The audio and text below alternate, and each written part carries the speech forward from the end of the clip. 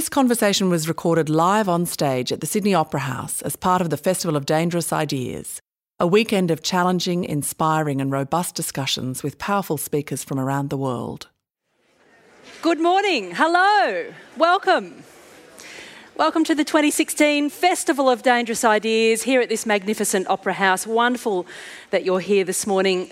Let me just remind you of the hashtag, the all-important hashtag, so you can be part of the conversation on social media, #FODI, FODI. And thank you also for popping your phones on silent or on vibrate if you want a very good time this morning. My name is Natasha Mitchell from ABC Radio National, where I'm a presenter, I'm a science journalist. Really great that you've turned up on a Sunday morning for this excellent discussion that we're going to have. And I'm wondering, did you wake up this morning and think, leap out of bed thinking, I feel so innovative today? Did you make a cup of coffee just the way you like it this morning and think, look, I really should be innovating more about how I do this. I could be doing this in a new way. Or did you take your kids to the soccer match yesterday and your feedback to them might have been, well, that was great, darling, but I really think you could be more innovative on the field. Come on, socks up. The innovation obsession. I mean, it is truly with us, isn't it? But it's been with us before. Prime Minister Malcolm Turnbull isn't the first political leader in this country or anywhere in the world, indeed, to put out an innovation statement or an innovation strategy, and he certainly won't be the last. Innovation has strong bipartisan support in this country. It's seen as a vehicle for economic growth by all sides of the political game. What actually is it? Is it forward thinking? Is that a good thing? Seeking out novel ways of doing things, surely that's a good thing. Surely that's a sort of innate capacity of us as creative humans with big frontal lobes. It's an impulse that we all possess. Is it our path to collective nirvana, perhaps? We are all about celebrating the innovators at the moment. Certainly the political rhetoric has us believe that we should celebrate the innovators. What about the maintainers? And as it happens, Lee Vinsel is co-founder of The Maintainers, a research group that is currently challenging the preoccupation with innovation, instead focusing on the repair and the care and the maintenance of what we already have. And also celebrating the mundane labour that makes the world tick, that many of us are involved in. He is an assistant professor of science at Stevens Institute of Technology in New Jersey. His new book, which is about to be published, looks at the regulation of the automobile from the early vehicle to the Google car, and we are looking forward to you being part of the conversation in today's session as well with the two microphones. Please welcome to the stage, all the way from New Jersey, Lee Vinsel.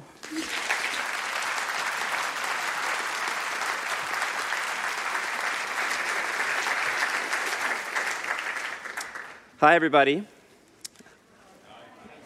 Thank you. Thank you.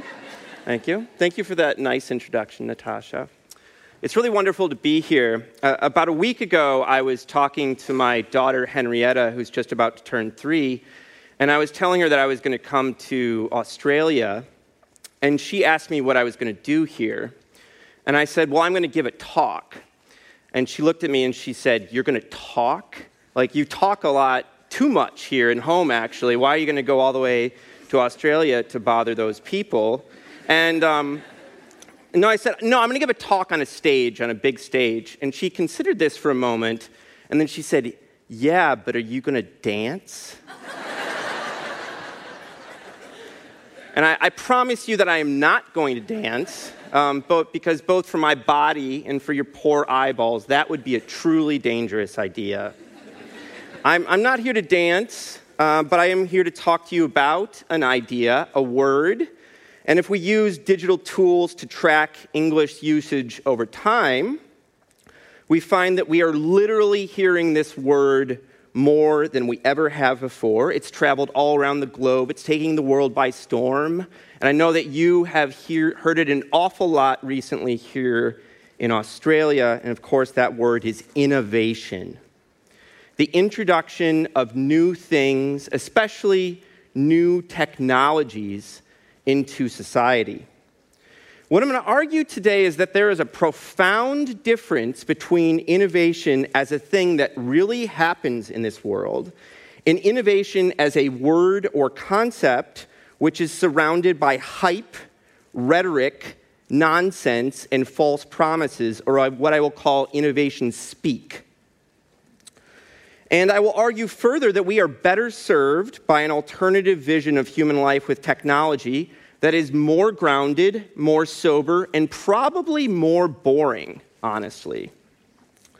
But before we can explore that alternative vision, we must understand how we came to our innovation-dominated moment, and also why our kinky little innovation fetish so often fails us. Now, the single most important cause that led us to this innovation speak-dominated moment is the role of innovation in industrial capitalism. Here it's really helpful to make that distinction between innovation as the thing that really happens and as speech. Between the late 19th century and about 1970, many industrialized nations around the globe went through an unprecedented period of technological revolution and economic growth. This revolution included the introduction of modern plumbing, sewerage, electricity, telephones, automobiles, airplanes, modern chemicals, electronics, and so many other things. These things radically altered the daily experiences of those people who had access to them. And of course, we all know that there's many places in this world where people still don't have access to these things, and that we could talk about that. That would be a whole nother talk. That would be a whole nother lecture series, right? But if innovation is the introduction of new things played a fundamental role in transforming industrialized nations during this period. The technological world of 1970 was a different technological world than 1870. But here's the thing. For many Western nations, this extended period of rapid growth came to an end in about 1970. Yet use of the term innovation, and especially the phrase technological innovation, only really took off in the 1960s and 1970s. Which means that most of this technological change and economic growth, the actual process of innovation, occurred without the assistance of the term technological innovation. The thing happened before and without the aid of the jargon. So then the question is, where did the jargon come from? Now, one source of the jargon was a group of economists working in the United States in the late 50s and early 1960s, and they were trying to make sense of a puzzle. By that time, they had some pretty good economic statistics, and what they were finding is that the traditional factors that were supposed to explain economic growth, like changes in capital and labor, simply could not explain that growth. There was some kind of X factor out there that was creating all this bounty. And so these economists hypothesized that that X factor was technological change or innovation. And over the ensuing years, this became an orthodox view. Now, if you believe that technological innovation is a good thing, and that it is leading to this even better thing called economic growth, it's quite natural and completely understandable to ask, well, how do we get more of these good things? There was a real turning point in this history in the 1970s, however. It was during this time that the term innovation policy started being used. Now, innovation policy put it in clearer and clearer terms that the point of government policy, law, rules, tax codes, and all of these things should be to induce innovation. Innovation policy became a way to view all of society from the highest level of the economy to the most intimate level of the individual human being. The highest level, you can ask, how much economic growth do we have? At a slightly lower level, how many patents are we producing? How much entrepreneurship are we seeing? And then finally, at the lowest level, what kind of skills are ending up in the bodies and minds of our children?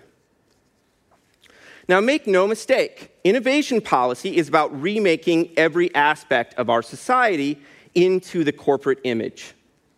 This is about reforming the most basic institutions of our culture, science, government, our schools, universities, in the name of commerce. Innovation fetishists like to talk about imagination, creativity, ideas, even idea booms. That was in Turnbull's plan. But this isn't about you falling in love with someone, locking yourself in a bedroom, and writing a poem that sets this person's heart on fire.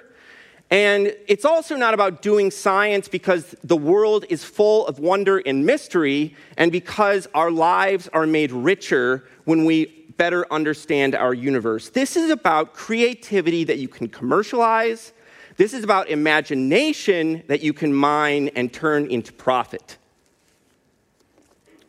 Now, it's about this time that innovation policy emerged in the late 70s and early 80s that we start seeing books being written about this place named Silicon Valley. Silicon Valley got turned into a kind of mental model, and cities all around the world, from China to Europe to India to the American Midwest, where I grew up, to Australia, wanted to be the next Silicon Valley. Now, last year, opposition leader Bill Shorten said, basically, we have got an aspiration to help turn Silicon Valley into Kangaroo Valley. I thought that was wonderful. The obsession with Silicon Valley is a little confusing when we think about it. Sure, the valley is home to super-rich tech companies like Facebook and Google, but these companies employ very few people when it comes down to it. And more important, Silicon Valley is a tremendously unequal place, divided between haves and have-nots, between the tech-educated geniuses and the uneducated poor, often immigrants, who tend to the geniuses' lawns, make the geniuses' foods, and care for the geniuses' children. Now, given that reality, why is Silicon Valley someplace that you would hope to emulate? But I would argue that if humans excel at anything, it is at ignoring reality. So, to this day, Silicon Valley remains a kind of model that localities hope to accomplish and governments hope to produce. And since the 1990s, we have heard innovation speak more and more all around the globe, including here in Australia. Now, innovation speak has several problems and ironies. I've already mentioned one of them. The era of innovation speak and innovation policy only emerged after the period when the most profound innovation had come to an end. In this way, I think innovation speak almost appears to be a form of compensation for what is lacking. It's a bit like an older guy who buys a sports car. You know? Please look at this shiny thing right here, and let's forget what's missing, which is significant growth.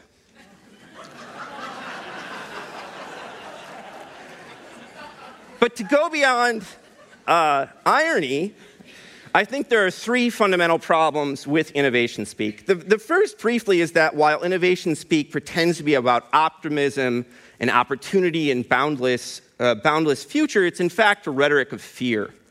Often it's a fear of being left behind, whether that means our nation not competing in the global economy, our businesses being disrupted, or our children failing to find a job because they do not know how to code.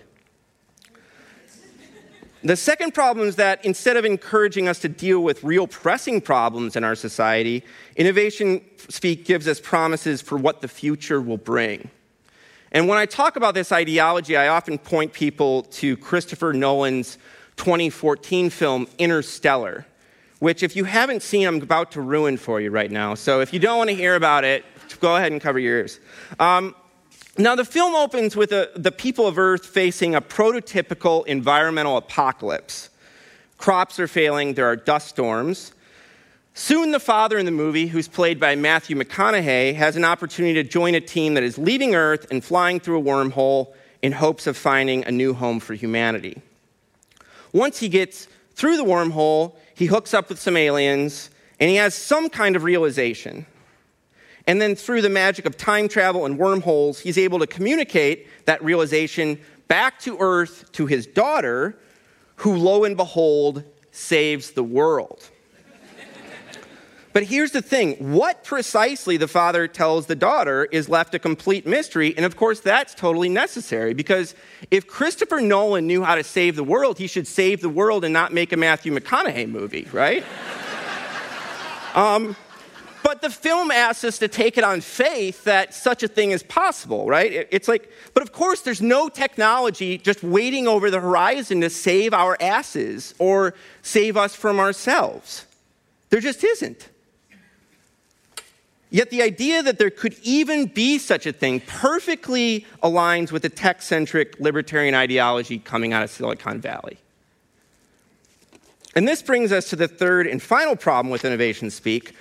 While we are busy treating innovation policy like economic Viagra for our significant growth problems, innovation fetishists are also passing a bunch of policies that A, aren't proven to work, and B, mostly help the wealthy.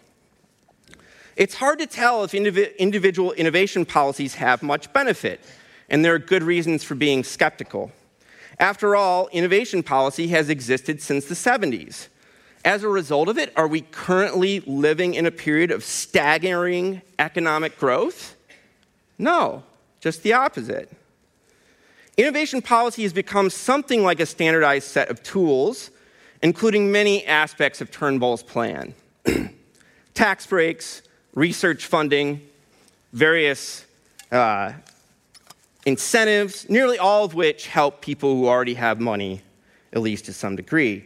Now, it's no coincidence, I think, that the age of innovation speak is also the age of increasing inequality, including, I was saddened to hear, here in Australia. So there's the three problems: fear, promissory notes, and policies that might not be good for much other than ensuring those who already have more. But on top of all of this, there's one more thing. And I haven't counted it as one of the problems because I don't want you to think I'm shallow. On top of all the problems inherent in the innovation-centric view, innovation speak is also horribly annoying. For some reason, our leaders have decided they have to bludgeon us with a kind of standardized package of Silicon Valley-approved rhetoric. Innovation, disruption, disruptive innovation, angel investors, thought leaders. I'm sure you guys are all thought leaders. I don't want to. Entrepreneurship, change agents, startups, incubators, regional innovation hubs, unicorns, STEM education. I read in an article that your prime minister has recently taken to the word agile. A beloved Silicon Valley term. Agile. We have to be agile. Everything's agile. At some point, it's just like, it's like someone's got your arm behind your back. It's like, uncle, You can pass any policy you want, do anything, just don't talk like that anymore. At some point, it just all got to be too much for me and my friends. A couple of years ago, I started going around and giving a talk where I pretended to be a part of an Alcoholics Anonymous-style 12-step group called InnoAnon. And I would stand up and I would say, "Hello, my name is Lee, and I'm an innovation speaker in recovery." You can imagine that didn't go over too well at innovation conferences. But the final straw came in 2014 when the American journalist Walter Isaacson published his book, The Innovators: How a Group of Hackers, Geniuses, and Geeks Created the Digital Revolution. And my friend and co-author, Andy Russell, who I wish was here with me very much, sent an email to me saying we had to write a counter volume and that we should call it The Maintainers: How a Group of Bureaucrats, Standards Engineers, and Introverts Created Technologies That Kind of Work Most of the Time.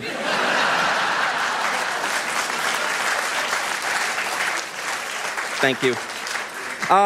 So it all started as a joke, literally, okay? And we put it out on Twitter, and it started getting traction. And then we decided we'd hold a conference. So this past April, we held this conference, The Maintainers, in Hoboken, New Jersey, at my school, Stevens Institute of Technology. Hoboken's just across the river from Manhattan. And then, to our surprise, news of the conference went viral. It got picked up by The Atlantic, The Guardian, Le Monde, many other publications. I was interviewed by your ABC radio. And I have to tell you that this felt really weird, okay? Because academic conferences full of nerds and, like, computer historians don't go viral. That's not something that happens on this planet. So we had a real question, like, what is going on here? And then soon emails just started to roll in from all over the planet, from Europe and Russia and Africa and Singapore and Australia. And everyone was telling us the same thing, is that innovation speak was everywhere, and that wasn't it just nice to have someone pushing back a little bit. Now, since that time, we've been working to put forward an alternative view of human life with technology, which we call the Maintainers. And if I've highlighted 3 problems with innovation speak, let me also put forward 3 aspects of this alternative view. But before I begin, I have to say that I have a great deal of trepidation coming to Australia to talk about maintenance, given your long and proud tradition of thinking about this subject. For instance, in 1978, some prescient and insightful young men took to the public airwaves and began calling themselves men at work. Now, if there's any bit of correction needed here, it's that quite often when we are talking about the labor of maintaining and sustaining society, we're actually talking about women at work. But more seriously, whereas innovation policy has become a kind of one-size-fits-all standardized package prescriptions that can seemingly be applied anywhere, attending to ordinary human life with technology means focusing on the local, including local needs. I know what innovation speak is hiding and ignoring in my backyard, but I don't know what it's doing here. And so I'm not going to be as arrogant as innovation fetishists to come here and pretend I know. So I hope we can turn to that in discussion. So here's 3 things. Number 1, technology is not innovation. When many people talk about technology, they basically mean like smartphones and digital gadgets.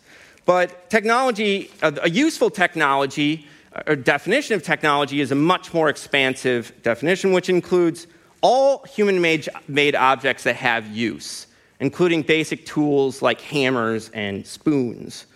When we begin to think this way, we realize that most technologies are not new, but are in fact quite old. Things like electric fans and many aspects of automobiles have remained virtually unchanged for over a century. While innovation is an important part of technology's life cycle, once technologies are out there, they spend most of their time being non-innovations. We expect them, we assume them, and we ignore them. Like the chairs you're sitting on right now. Do you feel like they're innovatively holding your backside? Do you feel your bottom being innovated? I don't know. But they're working fine. I'm sure you're comfortable, right? And that's good. Going down this line then it leads us to start to realize the crucial importance of those technologies that we call infrastructure. Our sewers, water systems, roadways, airports, power grids, all these things that when they work, make modern life modern. And yet, with our focus on innovation, we so often neglect and abuse these basic systems. Now, this might be particularly true in the United States. Over the last couple of years, we've heard a lot of stories about major infrastructure failures in the States. This includes the lead poisoning of American water systems, most famously in Flint, Michigan, but it also turns out in water systems around the nation. And it also includes fires in the Washington, D.C. subway system, which killed 1 person and led to 2 lines being shut down for a year. And it turned out that these problems were all the result of deferred maintenance and repair, which hadn't been done because of budgetary restrictions. Now, on top of causing danger and harm, our crumbling infrastructure also cuts down on our ability to do business. I have a friend who works for the kind of famous once microbrewery brewing company called Sierra Nevada. And he told me that American railroad beds are so bad and they cause so much vibration and rocking that they have to put extra packaging and cushioning into the rail trucks. And that means that they can send less beer with every shipment, right? And it cuts into their profits. But then I think we have to really ask ourselves a deep question, which is, have we lost sight of our basic values to such a terrible degree that we're even willing to risk the life of our beer? I mean, our kids maybe, but our beer? And here's the third point. Focusing on ordinary technologies and infrastructure leads us to consider those individuals who we call the maintainers. All the ordinary people who simply keep our society going, like all the people back here who are helping run this show right now. The vast majority of human labor does not introduce new things, but instead sustains our ordinary humdrum reality.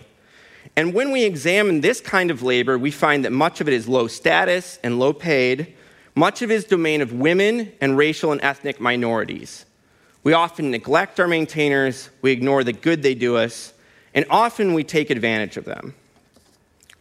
Now, people often ask us, what percentage of human labor is put towards maintenance instead of innovation? This is very hard to determine. We have good numbers in some places. Like we know in the Air Force, there are 20 maintainers for every pilot. Focusing on digital technologies here can be helpful because journalists and hype mongers like to focus on computers that run themselves, on algorithms, on AI, on robots that are going to take our jobs. But when we examine computing, what we find in reality is a bunch of human beings working. The historian Nathan Ensminger points out that between 70 and 80% of computing budgets go into maintenance and upkeep. Software fixes, bug patches, help desks, IT departments, even our most cutting-edge technologies run on the backs of maintainers. And for the last year, it's come out that parts of Facebook's system, that like its trending list that everyone assumed was run by algorithms, are in fact run by perfectly ordinary human beings who have flaws like political biases. The researcher Lilia Rani has looked at how low-paid laborers scrub digital information, like low-paid workers in India who scan advertisements for porn, violence, and alcohol. And we can think all of the work that goes into moderating internet comment fields in the endless and completely hopeless task of simply maintaining common decency. If innovation policy is a bust, we can talk in the discussion about what maintainer policy might look like. In the United States, I think it would include funding infrastructure, raising the minimum wage, and publicly funding childcare. And if I go on for too long, I'll sound boring and I'll sound like Bernie Sanders, basically. Also, since I've arrived here, many Australians have like this strange and seemingly irresistible desire to talk to me about some guy named Donald Trump. And if you'd like to talk about, in the discussion, we can talk about how the Trump phenomenon connects this maintainer stuff, because it does in deep ways. But for now, let me conclude by saying this. Technology is important. We live in a different world today than we did 2 centuries ago. Innovation, the real process, has been important, is important, will be important. It's part of what capitalism is good at. But innovation is not a value in itself. It's not something for us to worship. And it's not something that you can just conjure up no matter how many times you say the word agile. The reality is that we often neglect the ordinary technologies that make up our lives, and the fruits of these modern systems have always been unequally distributed, with some people left behind. We're much better served by focusing on these basic issues. We're much better served by focusing, for instance, and asking ourselves the question of whether Black lives and Aboriginal lives matter. We're much better served by looking away from our gadgets and taking care of the ordinary and the humdrum. Isn't it terrible that in this age of cringeworthy and repetitious and emulative innovation speak, caring for the mundane somehow feels like a real innovation, maybe even like a dangerous idea. Thank you very much.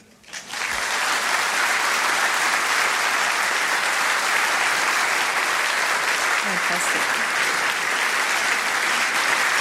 Lee Vinsel.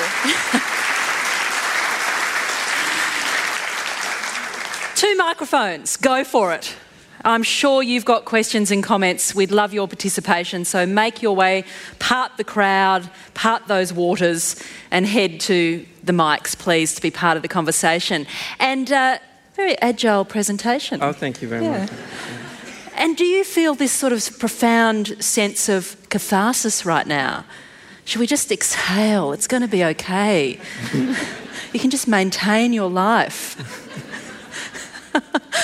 Because, Lee, you've described the age of innovation as the age of anxiety. Yeah, that's right. This came clear to me when I started researching the rise of innovation policy in the United States. And it was so clearly a part of this fear of Japan and economic competition from the Japanese that we had in the late 70s and 80s. And then, of course, that fear switched to China, right, since then. And I think that at every level, right, if you're worried about what skills your kids are going to have, whether your business is going to be disruptive, I just think it's a kind of very profound culture of fear, pervasive culture of fear. Yeah. Although there's a natural impulse, isn't there, for us to try new things. We're humans, we're creative, we've got whopping big frontal lobes. Yeah. We want to explore and be adventurous. We get bored to death if we sit on our bums for too long, doing the same thing forever. Yes. So that's partly true, right? Do you celebrate that impulse in us? Is it just the language of innovation that gives you the shits, so to say? Because it really does give you the shits. Yeah. I hope I'm a creative person. Yeah, I strive to be a creative person in my work. You know, I celebrate creativity in many forms. I love music and art and all these things. I love technology. I love nothing more than walking around your beautiful city with my smartphone and fancy headphones and listening to rock and roll. You know, like, that's great. I'm not an anti-technology person. It's really this rhetoric that gets up my nose. So you're not what some would describe as the neo-Luddite Not at all. movement, this sort of revival of back to basics. No, and I think that, innovation is good, can be good, and really it's about having a sober perspective on what it is and even how we can encourage it. So how does your childhood growing up in a Rust Belt town surrounded by defunct steel mills in the Midwest of America, in Illinois, how does that inform your It's thinking? everything, yeah. I grew up in this really poor town that it was blown out. There were no steel mills anymore. My high school mascot was the Steelman, which was this... It was from the 1933 World's Fair. It was this robot pushing humanity into the future, the woman and the man. And during my senior year, I wrote an editorial saying it had it exactly backwards, right, that the humans had to be behind the machine. And it was just so ironic having the Steelman be our mascot when there's no steel industry left and we're just left, left in the rubble or something like that. Yeah. Let's unpick. Innovation language is interesting. So here's one that gets bandied around a lot. Fail fast. Oh, yeah. Fail often. Yeah. I say you should, give that advice to your children so that they stay in second grade for the rest of the time. Right?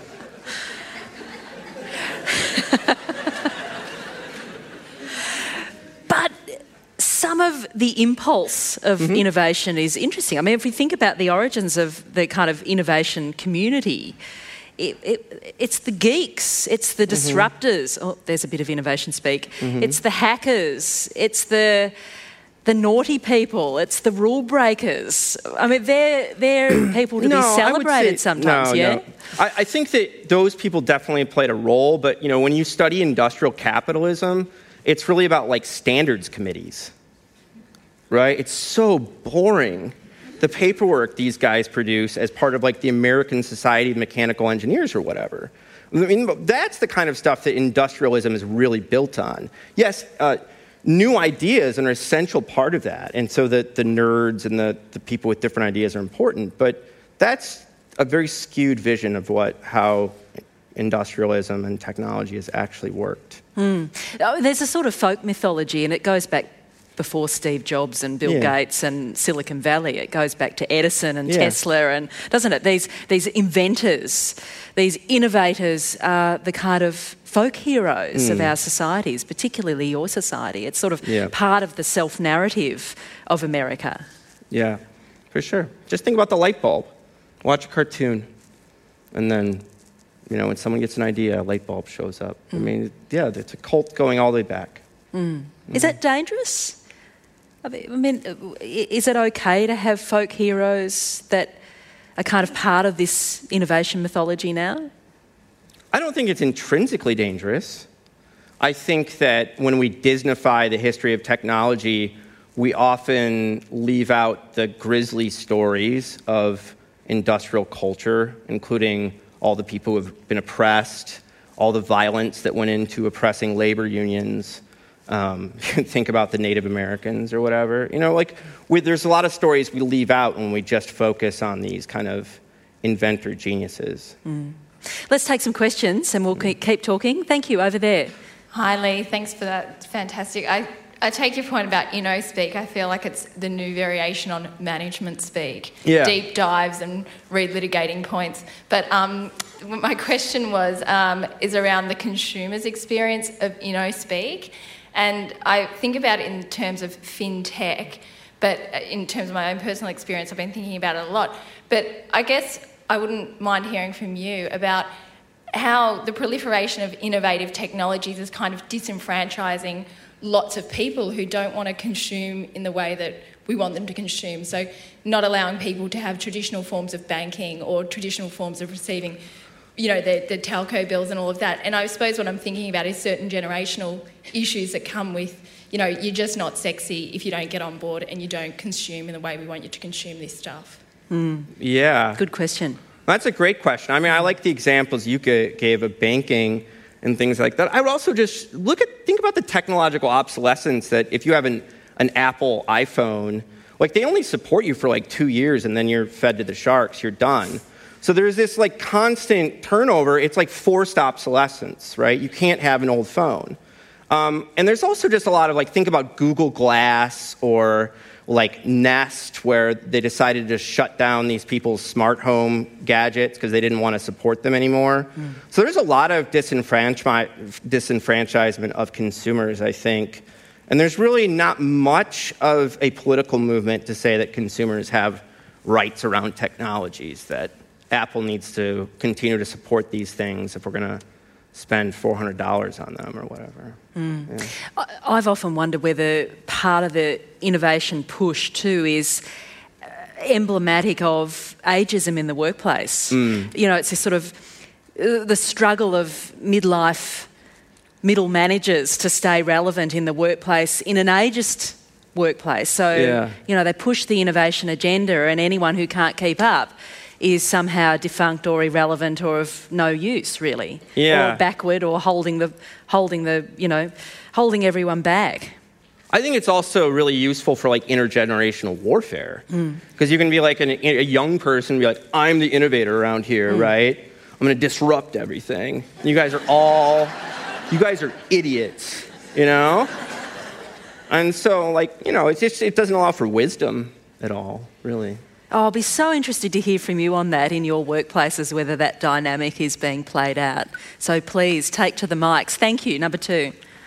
Lee, one word I've not heard you mention this morning is the word invention. I can't recall a period in recent human history, at least, where invention has become a fetish. There might have been periods where it was characterised by invention speak. As an example, my wife and I are both convinced that Pokemon is neither an invention or an innovation, but it's certainly a fetish. So Yeah. should Pokemon be maintained? Yeah.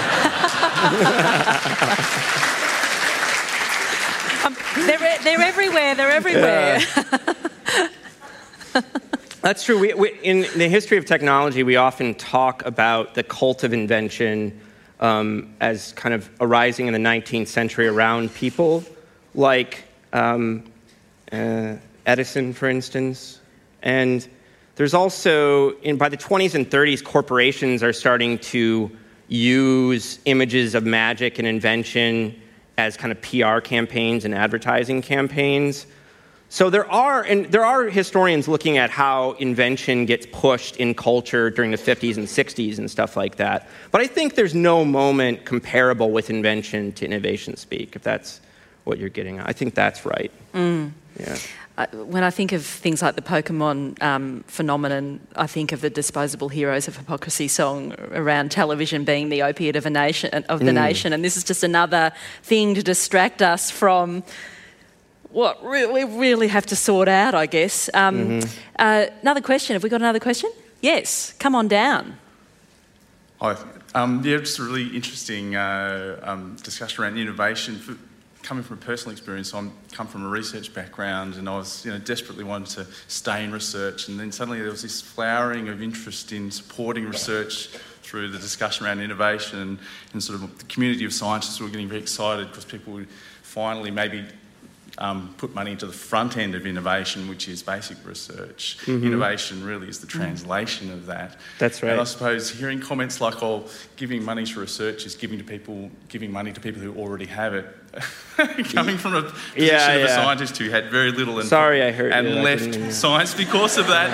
I worked for 3 to 6 months. I was hoping someone was going to come up and push me on that because there's two sides to it. And I suppose the people in shiny suits with lots of buzzwords should probably get in the neck, but those people labouring really hard at the front end with passion and very little expectation of monetary reward, as part of this debate, I feel that they're going to get squashed as well. Yeah. No, I'm with you. I mean, at my university, I'm a part of this thing called the awards capture team, which is we're trying to bring in more funding.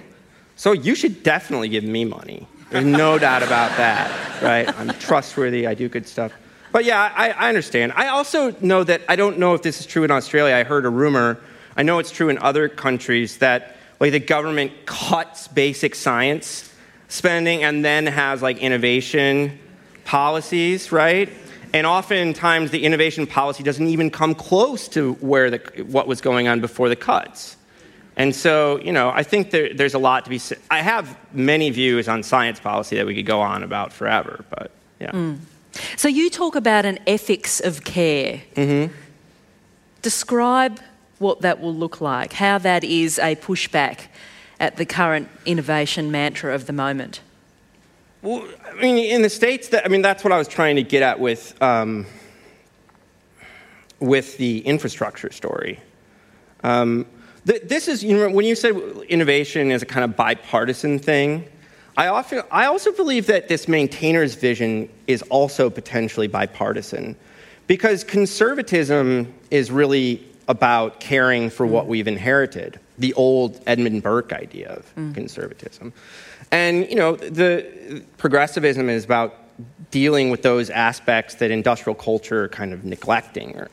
And so for me, the ethics of care is trying to turn away from this shiny gadget stuff and just thinking about caring about what we have and making sure that's going as good as it possibly can. Now, of course, introducing new things... Yeah, they don't have to be at odds with each other. Yeah, no, they're not. So you sort of are painting them as at odds with each other. Yeah, but for polemical purposes, right? I'm not... this is what I'm trying to make the distinction between actual innovation and the talk. What engineers have always done in industrial culture is make things more efficient. That's what engineering's about. It's about efficiency. So if you're caring for some system, part of that system is going to be introducing new objects or ways of doing things that improve that thing. That's just part of it. But what you should be focusing on is the end, and not the means. We're getting too caught up on the means as if they're the answer to everything. And really, I think we need to care about, how things are. Yeah, because the other dimension of this, of course, is, they keep talking about innovation, and we'll have new things and we'll have new gadgets, and startups will create things that, of course, we absolutely need. They will vitally change our lives. But there's a limit to growth, potentially, although there's an argument to be had around that as well. And some of this just totally ignores the fact that we have limited ecological resources on this planet. Yeah. It's blind to that, it seems, at the moment. Yeah. And my first book, which is on this auto regulation, that started as me being a part of a climate change group. And so what I was looking at there was how we use standards and regulations to deal with things like air pollution. And what we find is that while libertarians and Chicago school economists and these sorts of people want to claim that regulation hinders innovation and holds back innovators, regulation actually encourages innovation in some places. So for me, this climate change is a great example. It would be wonderful if we could deal with greenhouse gases and get this under control before we destroy ourselves, right? And part of that, if we do the regulations right, it will involve a lot of innovation and maybe even a lot of economic growth if we do it right. Yes, absolutely. Another question. Oh, hi. Thank you. I think you... Come a bit closer to the mic and let's see if it's on. Talk into it, yeah. Okay. Yeah. There you are. Thank you. I think you articulated and verbalized things that bug us on a daily basis for many of us, so thank you for that.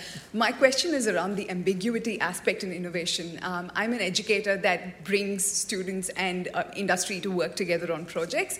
And very often these are based on lean innovation and design thinking frameworks. And, Lean, Oh, yeah, that's another one. And what is lean innovation? Just under-resourced. Another one is... We're good at that. Critical thinking. For me, critical, back where I come from, is associated with being ill and hospitalized. And now there's critical thinking, which was not a big word earlier. But just on the ambiguity of innovation, most people tend to have a brainstorming session with Post-it notes, and you move stuff around and walk away thinking, my God, I am a fabulous disruptor, innovator. I just nailed it. And just sitting there, you don't know the right answer to it as yet, but you do know that people have done a really crappy job of brainstorming. And how can you actually get that message across, considering the ambiguity, when you don't know the right answer, but you know the answer people have arrived at is wrong?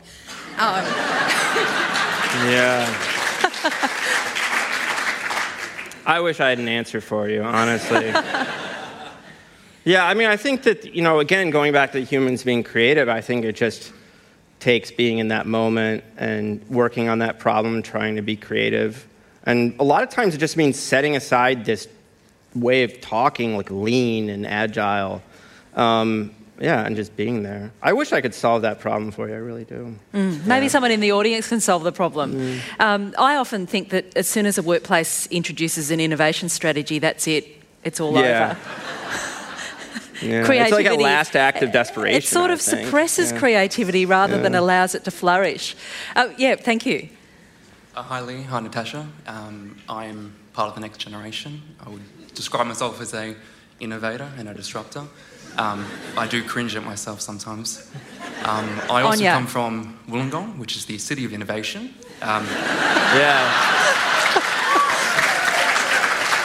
Trust me, Lee, there's not a lot of innovation in Wollongong.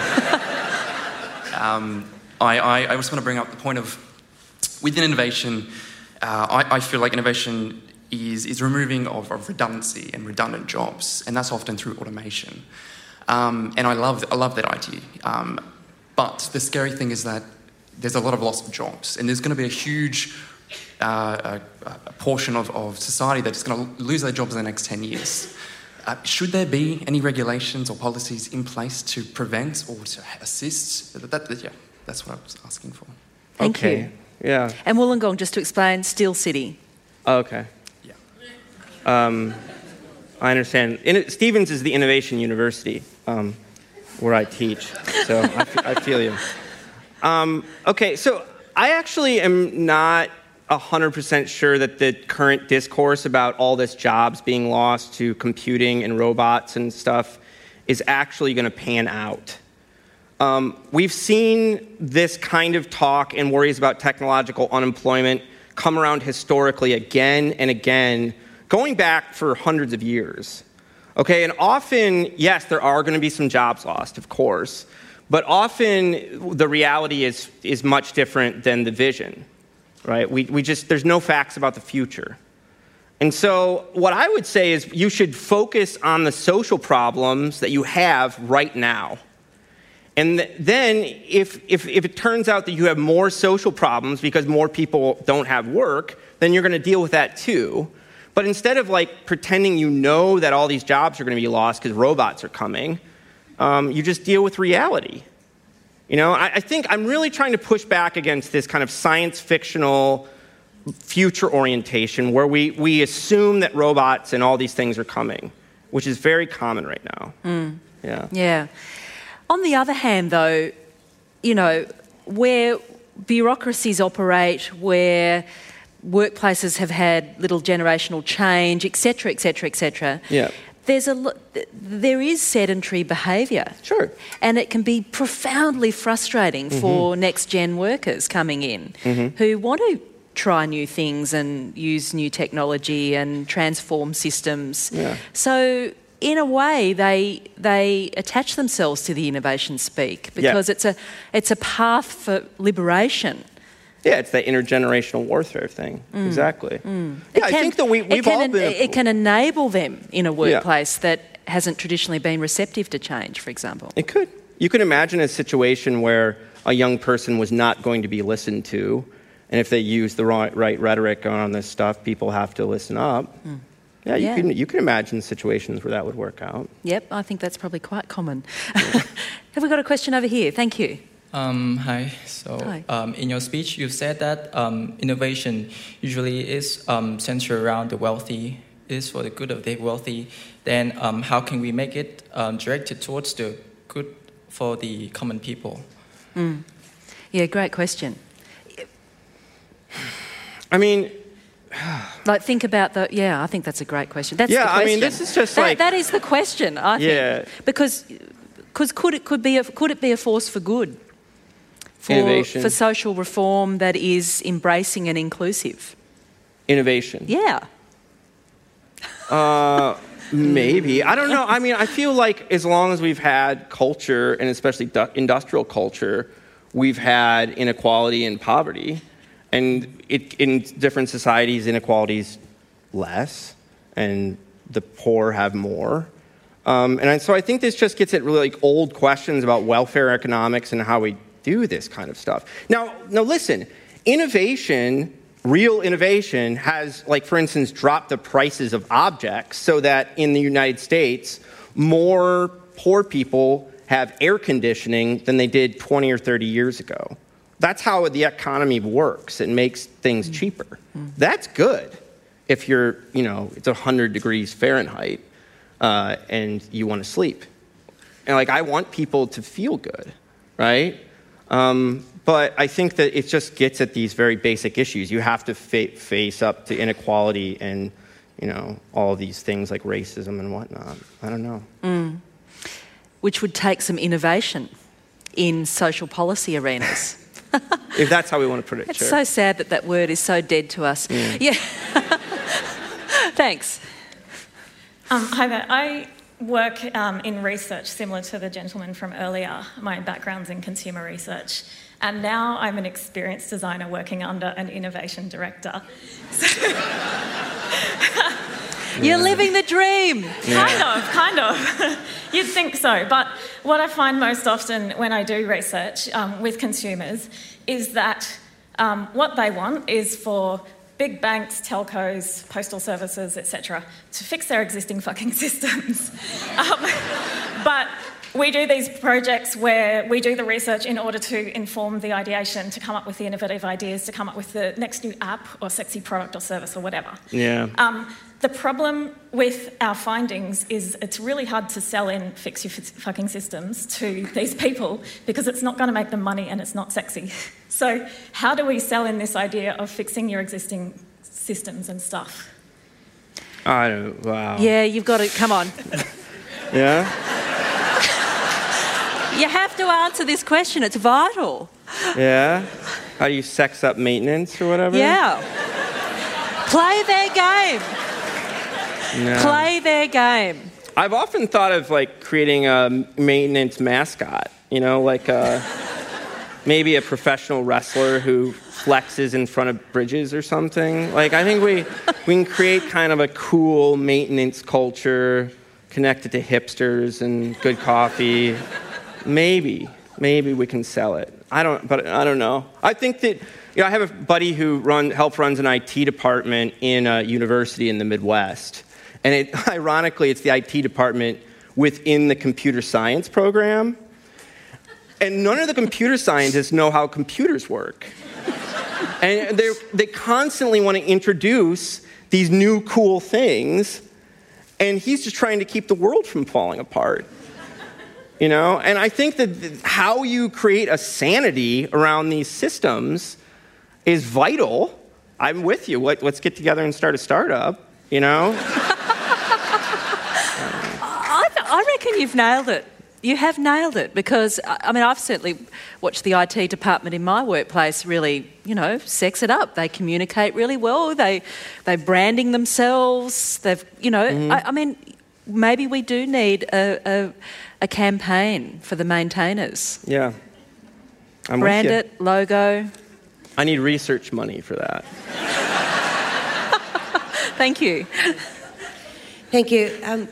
Lee, my question's even a little more basic than the previous one. I keep hearing about climate change. What we need is a new technology to come along and save us. And coming from the background of agriculture and looking at soil science and stuff, we have the technology and it's really a very basic one and very unattractive. And it's bacteria, microbes, fungi in the soil, increasing the humus levels and the moisture in the soil to delay the onset of drought and absorb huge amounts of carbon, etc. And I go crazy looking at these people. You get a couple of, young disruptors up there saying what we need, is new technology to do this. And I thought, where will this end? How can we make these very basics more attractive? And where would this absolute madness end that we need some expensive new technology to solve it when we have the very basics right there? So hold that thought. Okay. I might just grab that question behind you as well at the same time. Do you mind taking a few at once? Because we've only got a few minutes left, so let's grab a few. Hi, Lee. Hello. I run a startup. Yeah. Here in Sydney. We have a huge problem with productivity because everyone wants to be innovators in a startup. Yeah. And we do need a mix of people who are innovating and a mix of maintainers. Yeah. My question is really, is this not all a little bit self-fulfilling, and how do we get out of this? Because for me to get publicity, for me to get the press interested in what we're doing, I need to be talking about us being a startup, us being lean, us being agile, us being disruptive. If there was another way of getting publicity and getting press and PR, I would use other ways too. But isn't it all a bit self-fulfilling? Well, I don't want to take that away from you. I wish you luck, man. And if that means you have to talk like this, do it. I would say do that, Be successful. And I just don't think we have another way of talking right now. I want to go to the climate change issue.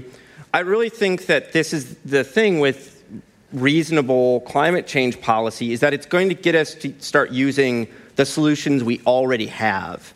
We have all kinds of things. Just think about housing. Think about how energy inefficient nearly every structure is. If we just created meaningful policies so that we started changing our structures and making them all more energy efficient, that's not fusion power or or quantum computers or whatever are going to come and save us. It's just like totally ordinary stuff. And we would get there if we had policy that was pushing us to do it. Thank you. Final question. Thank you. You threw out the hook, I'm biting. Can you tell me something about the way Trump intersects with innovation? Oh, yeah. Yay! We got there. What a way to end. Yeah, quickly. So I think that what we're seeing, George Packer was here yesterday talking, and he and I agree with this. I think what we're seeing with the Trump phenomenon is that there's no one talking to Trump fans, and no one has been talking to them for at least a generation, right? They do not connect to Reagan and Rubio and all these kind of people, and they definitely don't connect to the Democrats. So there's kind of the political elite has left behind the ordinary working class, average Joe maintainer folks. And that's what we're seeing, is their rage at being left behind. So I'm a progressive, I like Bernie and whatever, and I would say that that's how I want to handle their issues through social policy. But I completely understand where they're coming from. I'm not a racist, right? So I don't get that. But what I found with myself, and this is where I'll conclude, is that I found that I was being snide and proud with these people and mocking them without trying to understand where they're coming from. And then when you realize where they're coming from, you realize no one is dealing with their problems. And Trump's the first person that's spoken to them in like 30 or 40 years. Right? And so I think that if we don't want to have Trump, what we need to do is really address the terrible things that these people are facing in blown out cities like where I came from.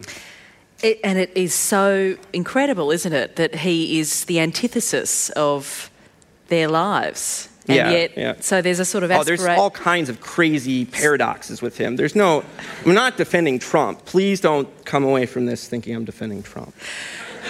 Lee Vinsel.